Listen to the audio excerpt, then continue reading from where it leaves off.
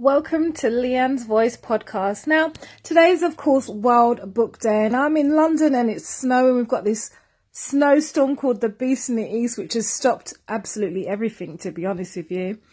I wanted to read a little bit as I was planning on going out to a couple of different schools to read some books to some children at school, but that didn't happen, so I put them all online. You can check them out on my video channel on YouTube, Leanne's Voice, if you want to see me reading them. But I want to read right now a great book all about voiceover, and it's called I Want to Be a Voiceover Artist, Where Do I Start? By yours truly, Leanne Turner.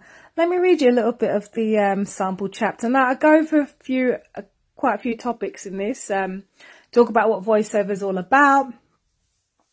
Get a coach. Your health is important. What you should be eating and drinking. How much you should charge for your voiceover work. Be hungry to learn daily.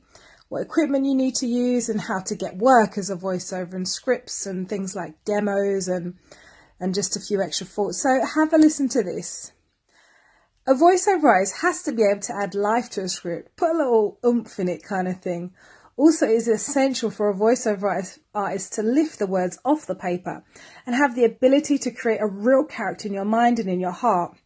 A great voiceover artist is able to think on their feet, interpret the words into a realistic character, and to be able to give a real heart-filled passion to the script. It's not all glamorous though, because sometimes you can be standing on your feet or in a dark studio, not seeing anyone but the microphone or the engineer for hours and hours on end, particularly if you're doing long readings of audiobooks or medical or legal e-learning courses. I would encourage you though, that if you think you have qualities to be a voiceover, then do it. But first, before you do it, you need to get advice and training, which I'll talk about later in another chapter, but this is key before you step into doing it. Get someone else with a professional ear to hear how you actually sound, not how great your friends and family tell you how you sound.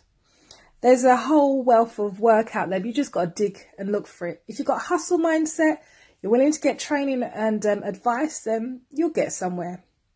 Hope this helps you, and of course you can get hold of me on www.leannesvoice.com, and it's Leanne, Leighanne. Have a great and amazing day.